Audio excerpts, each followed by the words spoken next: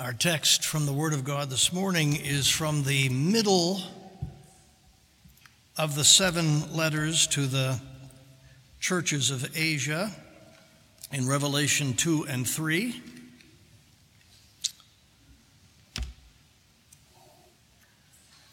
Number 4 of the 7, beginning at verse 18 of chapter 2. And to the angel of the church in Thyatira write, the words of the Son of God, who has eyes like a flame of fire and whose feet are like burnished bronze. Thyatira was a prosperous manufacturing and trading town, but was otherwise a lesser place than the other cities to which the letters of Revelation 2 and 3 were sent. It was not a seat of government. It was not a center of imperial worship. The longest and the most difficult of the 7 letters is addressed to the least known, least important, and least remarkable of the cities. You can take some comfort from that, I think, those of you who live in Chattanooga, Tennessee, who don't live in Washington or in London. God knows of you and cares for you as well. We know there were trade guilds or business associations in Thyatira mentioned in inscriptions from the period are wool workers, linen workers, dyers, leather workers, tanners, potters, bakers, slave dealers, and so on. Lydia, the first of Paul's converts in Philippi, was from Thyatira, perhaps was the Philippi representative of a purple cloth guild from her hometown. I know your works, your love and faith and service and patient endurance, and that your latter works exceed the first. But I have this against you, that you tolerate that woman Jezebel, who calls herself a prophetess and is teaching and seducing my servants to practice sexual immorality and to eat food sacrificed to idols. The woman's name was not Jezebel, of course. That's John's description of her life and teaching, Jezebel being, as you remember, the pagan queen of Israel, the wife of King Ahab, who did so much to encourage idolatry and other pagan practices in Israel. This woman, who apparently was a prominent member of the congregation, laid claim to some sort of prophetic gift and had led other people in the church to embrace her views. It was John's role to play Elijah to this Jezebel, and in verse 23, he will say, in effect, if you like beds so much, I'll put you in one. I gave her time to repent, but she refuses to repent of her sexual immorality. Behold, I will throw her onto a sickbed, and those who commit adultery with her I will throw into great tribulation, unless they repent of her works. And I will strike her children dead. Perhaps John had rebuked this woman on one occasion or another and pointed out the error of her teaching, but if so, that rebuke had made no impression on her. The fact that punishment does not immediately overtake sinners is very often, if not almost universally, understood by them to mean that it will never overtake them. And all the churches will know that I am he who searches mind and heart, and I will give to each of you according to your works. But to the rest of you in Thyatira who do not hold this teaching, who have not learned what some call the deep things of Satan, to you I say, I do not lay on you any other burden, only hold fast what you have until I come. The one who conquers and who keeps my works until the end, to him I will give authority over the nations, and he will rule them with a rod of iron, as when earthen pots are broken in pieces, even as I myself have received authority from my Father. The citation, as you remember, is from Psalm chapter 2, and applies to the Messiah. The Lord is saying that the authority he himself has been given over the nations, he is going to share with his followers. What that means is very hard to know. That Christians will participate in God's and Christ's judgment of the nations, that they will rule in the world to come, is said elsewhere in the Bible, but precisely what that means, how that will happen, what we will do, is never explained. He who has an ear, let him hear what the Spirit says to the churches. Our Father in heaven, we have a text before us with a theme that is receiving very little attention in our time. Lord, write this truth upon our hearts, for it should make an extraordinary difference in our lives. That it may be so, O God, we attend now to your holy word. Help us. We pray it for Jesus' sake. Amen. Wise men have long suspected that each of the 7 letters to the churches in Revelation 2 and 3 has a particular theme, some characteristic of the faithful Christian life. The theme of the first letter, that to Ephesus, is love. The second, suffering. The third, truth. The fifth, sincerity or integrity. The sixth, mission. And the seventh, zeal. The letter we have read, the fourth, has a theme that appears to be holiness. We are called to live holy lives, lives of obedience to God's commandments, lives of purity and honesty, virtue and love.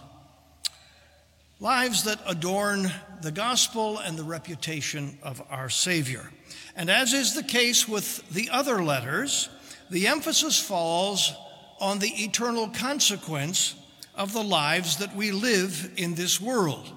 It is the eternal consequence that lays great emphasis on the importance of our obedience now. Some of you may remember, if only vaguely, the opening ceremonies of the Sydney Olympics in the year 2000. I saw just a few minutes of them myself, but in the providence of God, they included the blazoning of the word eternity in bright lights in that stadium before the 120,000 spectators and the hundreds of millions of people who are watching around the world on television. Bob Costas, the NBC commentator, explained that the word eternity is a famous part of the local history of Sydney, Australia. But he didn't have time or interest in telling the entire story. It seems there was a ne'er-do-well named Arthur Stace, the drunkard son of drunkard parents. He was born in 1884 and was a little man, 5 feet 3 inches tall, weighing scarcely 100 pounds. He was arrested repeatedly from the age of 15. He was sent to the First World War and was gassed, and as a result lost most of the vision in one eye.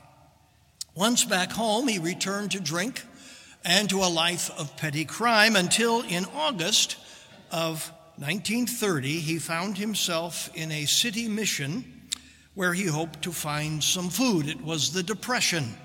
And things were so bad that men like Arthur Stace were willing to endure an hour of preaching in order to receive their tea and cakes. That meeting changed Arthur Stace's life. Christ found him there. He became Christ's follower. He stopped drinking. He got a decent job. Some months later, he heard an evangelist speak at his church.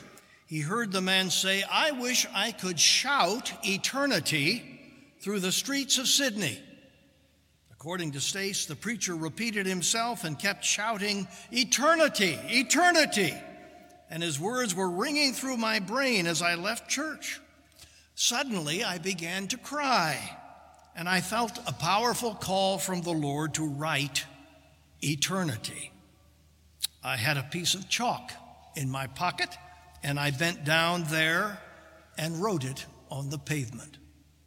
That was more interesting than it might seem, for Arthur Stace was illiterate, and what little he could write, his own name, for example, he wrote in virtually illegible handwriting. He would later say that he believed the Lord had given him a special ability to write that one word, eternity. For this word alone, Stace had a unique kind of copperplate handwriting. It looked almost like engraved script. For years thereafter, Arthur Stace would rise early, usually before dawn, and wander through the streets of Sydney, a different part of the city, every morning. He dressed formally in a gray felt hat, tie, double-breasted navy blue suit, and as he walked, every so often he would stop, pull out his piece of chalk, bend down, and write the word eternity on the sidewalk. He would move on 100 yards or so and write it again. People would awake in the morning and find, when they stepped out of their homes or as they approached their place of work, eternity written in chalk on the sidewalk. Always in a different place. No one ever saw it being written.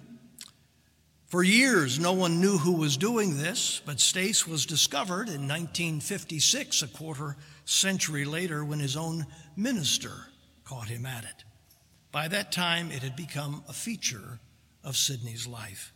Sooner or later, almost everyone had seen the word eternity as he or she walked the streets of Sydney, Australia. For 37 years, Arthur Stace did this, and so it is calculated in that time he wrote the word more than 500,000 times. It was graffiti, to be sure, but in chalk that would disappear in the rain and with the best possible motive, to remind people what was coming, to remind them what their lives meant and what they needed to think about and do. So distinctive was Stace's script that in 2001, the Council of the City of Sydney was granted a trademark on the script to protect it from unauthorized commercial use. When Florence and I visited Australia some years ago, we made it a point to visit the waterfall in Sydney Square Park, where in the paving you can see the word eternity in Arthur Stace's hand, now gleaming in wrought aluminum. Simple, faithful Arthur Stace wanted people to think about the meaning of their lives and how that meaning was determined first by not what was happening to them at the moment or what even they were doing at the moment, but what would happen to them in the world to come, in the next world. Alas, eternity has now been incorporated into the spiritual stupor of modern Australia. It was illuminated on a sign on the Sydney Harbour Bridge during the New Year's celebrations in 2000, was emblazoned in bright lights in the opening ceremonies of the Olympics that same year, beamed throughout the world. Imagine, eternity has been turned into a commercial trademark, the perfect illustration of the Philistinism of modern Western culture and the insensibility of most human hearts to the single greatest fact of their existence, that their life in this world is preparation for their life in the next. It is the first and most sacred obligation of a Christian minister, always, constantly, emphatically, with reason and argument and strong emotion to connect your lives, what you are thinking and what you are saying and what you are doing today and tomorrow and the next day with eternity.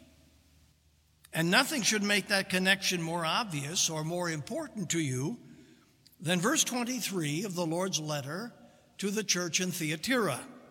Verse 23 is the middle sentence of the middle letter of the 7 letters, and it is the only sentence in all 7 letters that is addressed to all the churches together.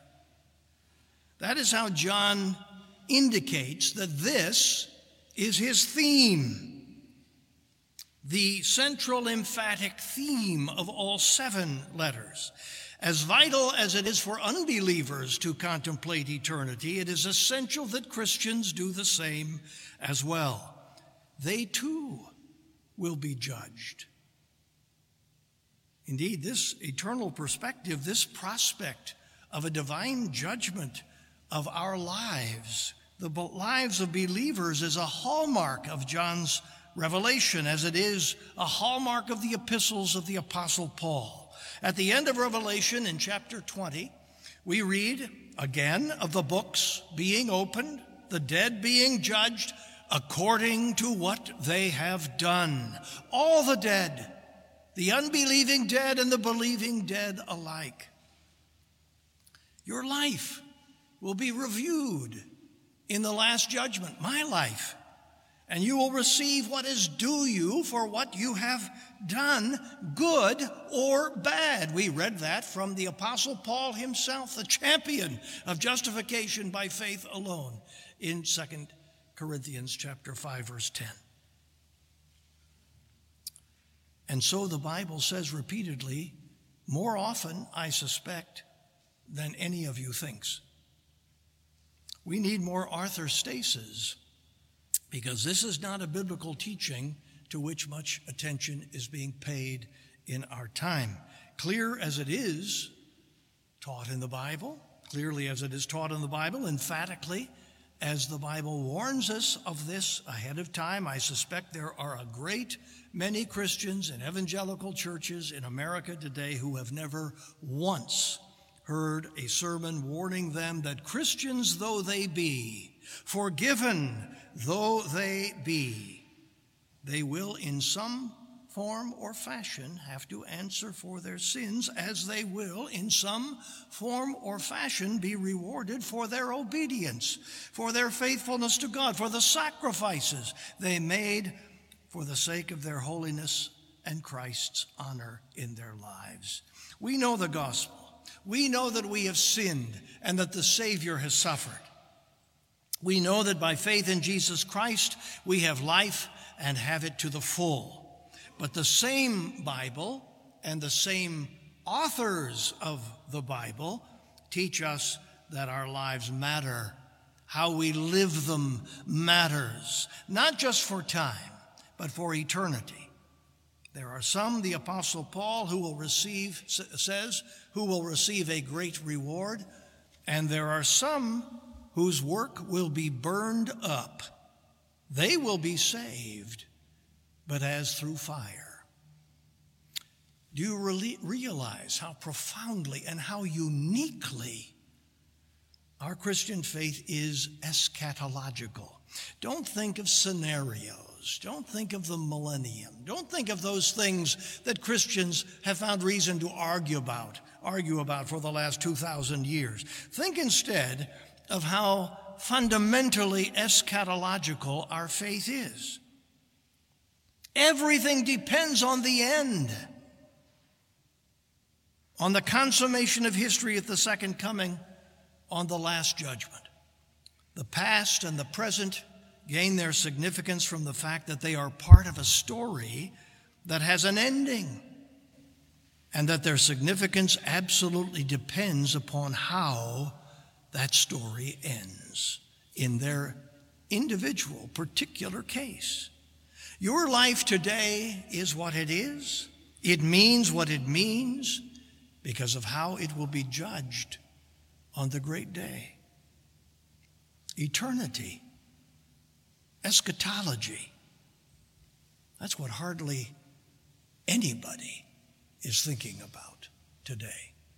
And yet it's writ large over God's word and all that he has to tell us about our living in this world.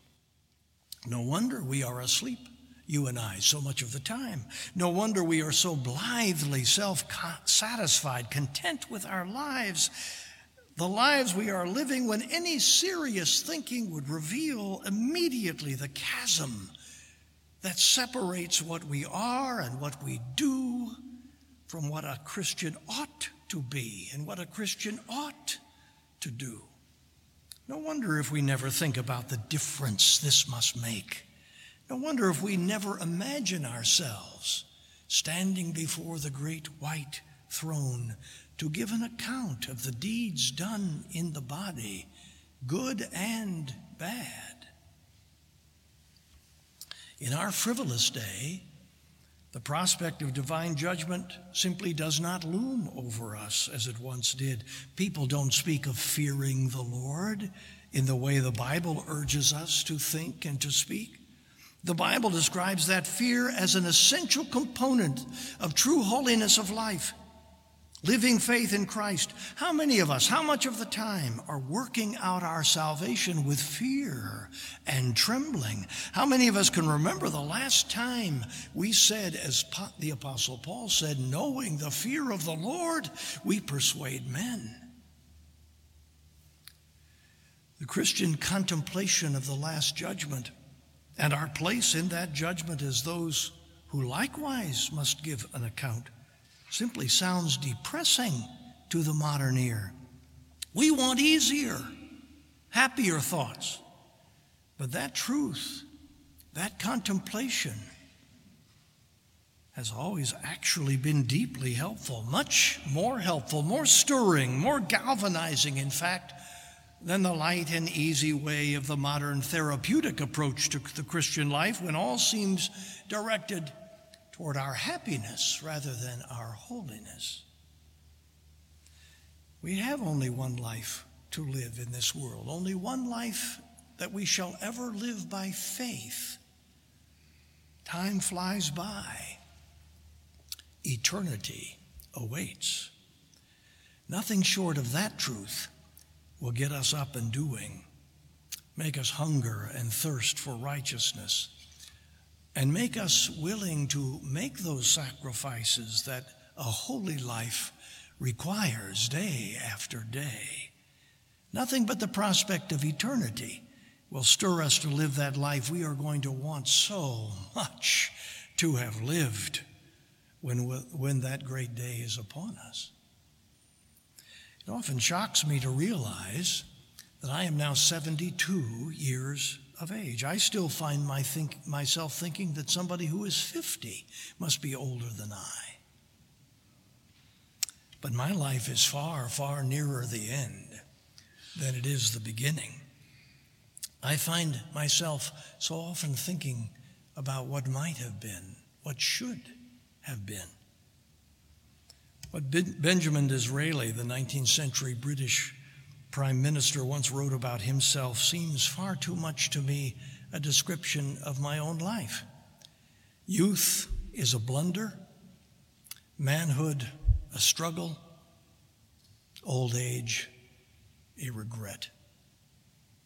Does that sound too depressing to you for a Christian to say about himself? Then read again the great apostle to the Gentiles, calling himself a bond slave of sin, in chapter 7 of his epistle to the Romans, when he too was much closer to the end of his life than to its beginning, and he had been an apostle of the Lord Jesus Christ for 30 years.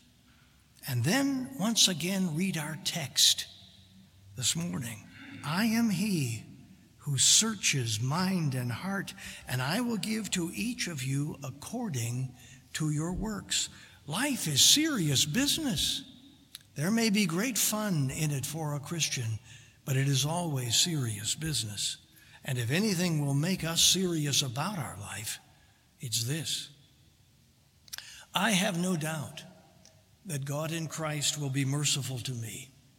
I have no doubt that he will take my very little for a lot more than it is worth. I know that my sins are forgiven and that I'm going to heaven. I have a great deal of joy in my heart and in my life. But I remember Paul saying that the Christian life is sorrowful as well as always rejoicing. I also know that my Savior will judge my life and will give me what is due me for what I have done in the body, whether good or evil. Now, I know very well how difficult it is for Christians to understand this, all the more if they haven't much thought about it. You and I have been taught to be champions of God's grace, of justification by faith, of the forgiveness of sins. I say champions of those great realities to the backbone. But it is the same Paul and the same John, and indeed the same Jesus Christ, who teaches us that we too must face a reckoning of our lives. And what are we going to have wanted to do with our daily lives today, tomorrow, the next day? I say, what are we going to want to have done then? Now, to be sure, the fear of God's judgment is hardly the only reason for us to strive to put on holiness of life. The Bible gives us a basketful of motivations for living a holy life. I think myself, we are facing a crisis of motivation in the American evangelical church. We've reduced the motivations for living a serious Christian life to but one, or perhaps two. We speak as if only love should cause us to strive to work out our salvation, or the pursuit of our own happiness. No matter that the Apostle Paul said himself that we should work out our salvation with fear and with trembling. No, something as difficult, something requiring as many great and serious sacrifices as holiness of life needs more than one reason. Different days require different motivations. Love, certainly. We love God because he first loved us. And if we love him, we will keep his commandments.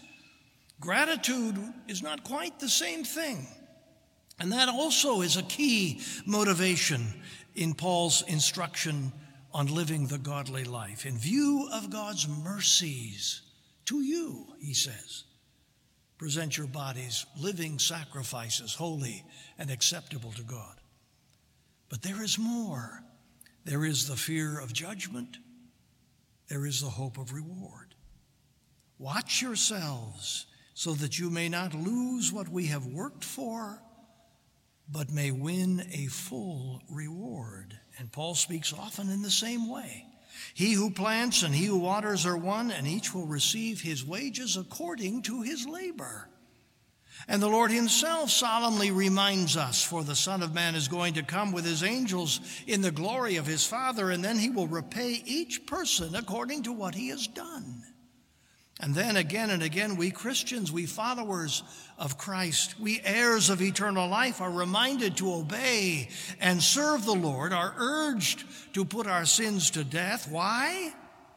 Because, as Paul wrote to the Christians in Rome, for we will all stand before the judgment seat of God, and each of us will give an account of himself to God. Struggle as we must to put on holiness in the fear of the Lord. We have much to encourage us, surely. We cannot despair. God's forgiveness gives us hope that he will not desert us or leave us to our own devices. He everywhere promises to help us as we seek first his kingdom and righteousness. But that only makes the more obvious that we have no excuse not to spend our days striving for so much more than what we have so far obtained, to strain to lay hold of that for which Christ has laid hold of us. We have something great to do in this life. Every single day, no matter what we're doing that day, we have something to do that will matter in eternity, will matter forever, in other words. In better days, Christians took this coming reckoning of their lives more seriously. Speaking of the moral reforms of William Wilberforce and others, one historian writes that the second consideration motivating them, after the love of God and Christ, was their certainty of the existence of an afterlife of rewards and punishments. If one asks how 19th century English merchants earned the reputation of being the most honest in the world, the answer is because hell and heaven seemed as certain to them as tomorrow's sunrise, and the last judgment as real as that week's balance sheet.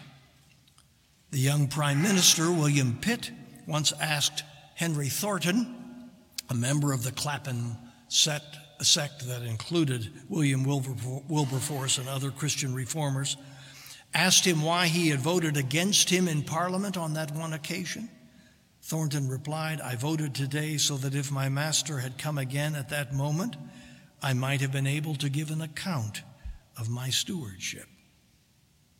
So it was that Jonathan Edwards, as a young man, listen to him, young people, old people as well. As a young man, Edwards resolved to endeavor to obtain for myself as much happiness in the next world as I possibly can. Don't hear what I'm not saying. God loves you. If you are a believer in Jesus Christ and are following him, your next stop is the city with foundations, whose builder and maker is God, the heavenly country, the New Jerusalem. We are, all of us, saved by the election of God, the sacrifice of Christ, and the renewal of our hearts by the Holy Spirit. He who has the Son of God has life. But that does not mean that every Christian life is the same, that every follower of Jesus is as faithful as any other, that some are not holier than others, don't accomplish much more for the kingdom of God than others. And God reminds us again and again that he's keeping a record, that it matters to him and will matter, therefore, in eternity, that we devote our lives to him, that we do what he has commanded us to do, that we serve him with heart and soul and mind. There is much about American history that has remained largely hidden, important lessons that have been lost in this way. I read not so long ago a superb and important history of the Korean War, a war most Americans know little about, and I was among them, though my father served in the thick of that war. I learned all manner of things I had not known before, much of which, alas, was not to the credit of my country, its civilian or military leadership, or its young men in the 1950s. I didn't know, did you, that our young men died in great numbers in North Korean prison camps. They were mistreated, to be sure, but our men died when other POWs didn't. They were mistreated, but so were others. Few South Koreans died. The Turks sent a brigade to Korea as part of the United Nations forces, and they fought bravely. Some of their men likewise were also captured. Not a single Turk died in captivity, though they suffered the same cold, ate the same miserable diet, were in want of the same medicines, and experienced the same brutal mistreatment and neglect that the American POWs did. And many Americans did survive. What made the difference?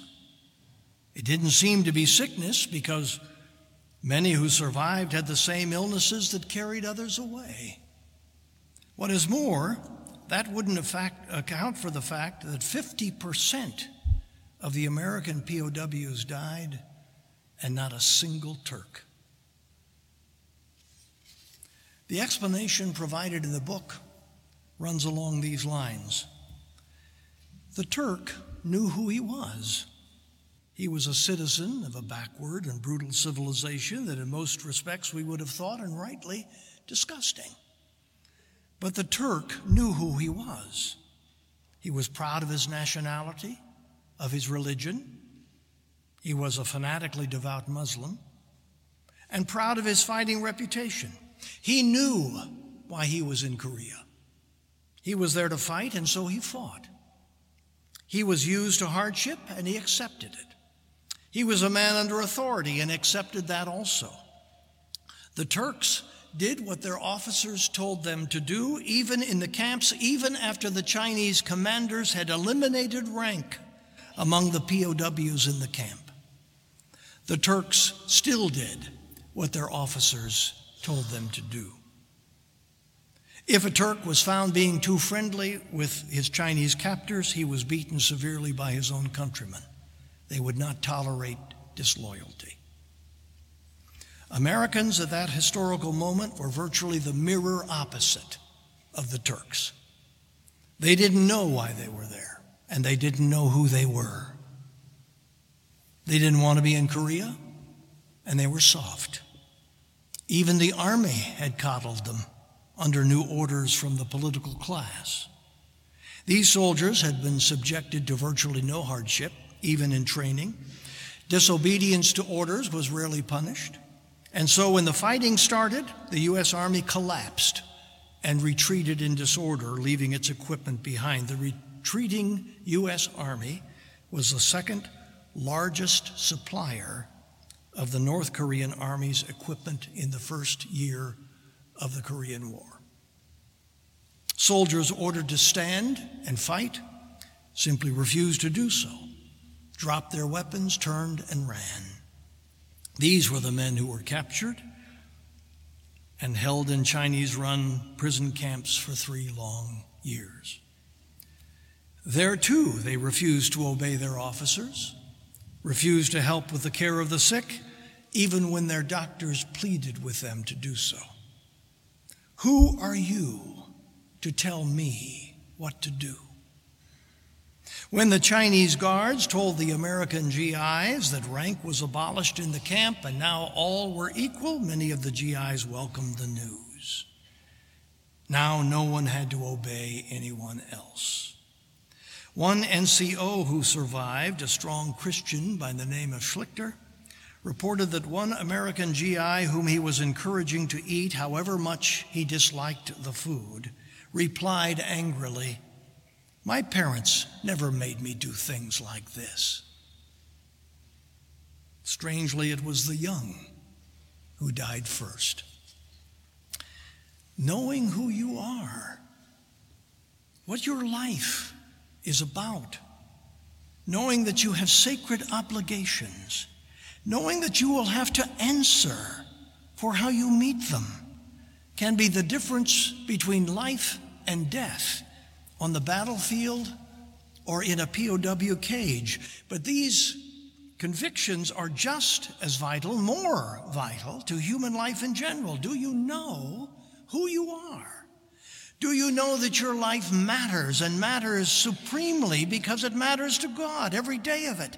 Do you know what your obligations are? Do you know that someone who is supremely wonderful cares about what you do every moment of every day, cares so much he's keeping a record? Do you know that the American chaplains in the prison camps died to the last man? They were the only class or group to be completely wiped out. Why? Because they were sharing their little bit of food with the starving. Because they were working hard when most were lethargic and unresponsive. And because when they got sick, they were refused food or medicine by the Chinese. The Chinese communists feared and hated the Christian faith and showed it no mercy. It was a power they knew they could not control. But unlike so many of the POWs, the chaplains died for something and for someone. The chaplains knew who they were. They knew why they were there. They knew what they were supposed to do with their lives as long as they had them. Do you see, that's what the doctrine of election does or is supposed to do for a Christian. You're somebody God loved before the world existed. You're someone God chose by name. That's what the cross should do for you as well. You're not your own. You've been bought with a price. And this is what the Holy Spirit should do for you. Your body is his temple. And this is what the prospect of the Last Judgment should do for you. Your life matters to God. He's keeping a record of it every hour. And that book, your book, is someday to be opened and read. Eternity. You have something fabulously important to do with your life. Give it back to God in this short stretch of existence, to give it back to the Almighty in loving obedience and faithful service. People who know that, people who believe that, people who live with that conviction, both survive the shocks of this world and make something truly worthwhile of their lives while they are in it. William Wilberforce summed up the power of the great Charles Simeon's ministry by saying simply, Simeon is in earnest. Well, eternity ought to make every one of us earnest. If nothing else, it ought to make us earnest. The world around us does not take Christians or their message seriously. And certainly one reason they don't is because it does not appear to them that we take it seriously. Eternity. Write that on the sidewalk in front of your house. Write it on your doorstep when you leave in the morning. Write it on your desk when you get to work. Write it on your heart every day. Eternity. Someone has wisely said the main thing in life is to keep the main thing in life the main thing in life. Eternity is the main thing in every human life, including yours. Father in heaven, now this grand word written so long ago, write it afresh upon our hearts, we pray, in Jesus' name. Amen.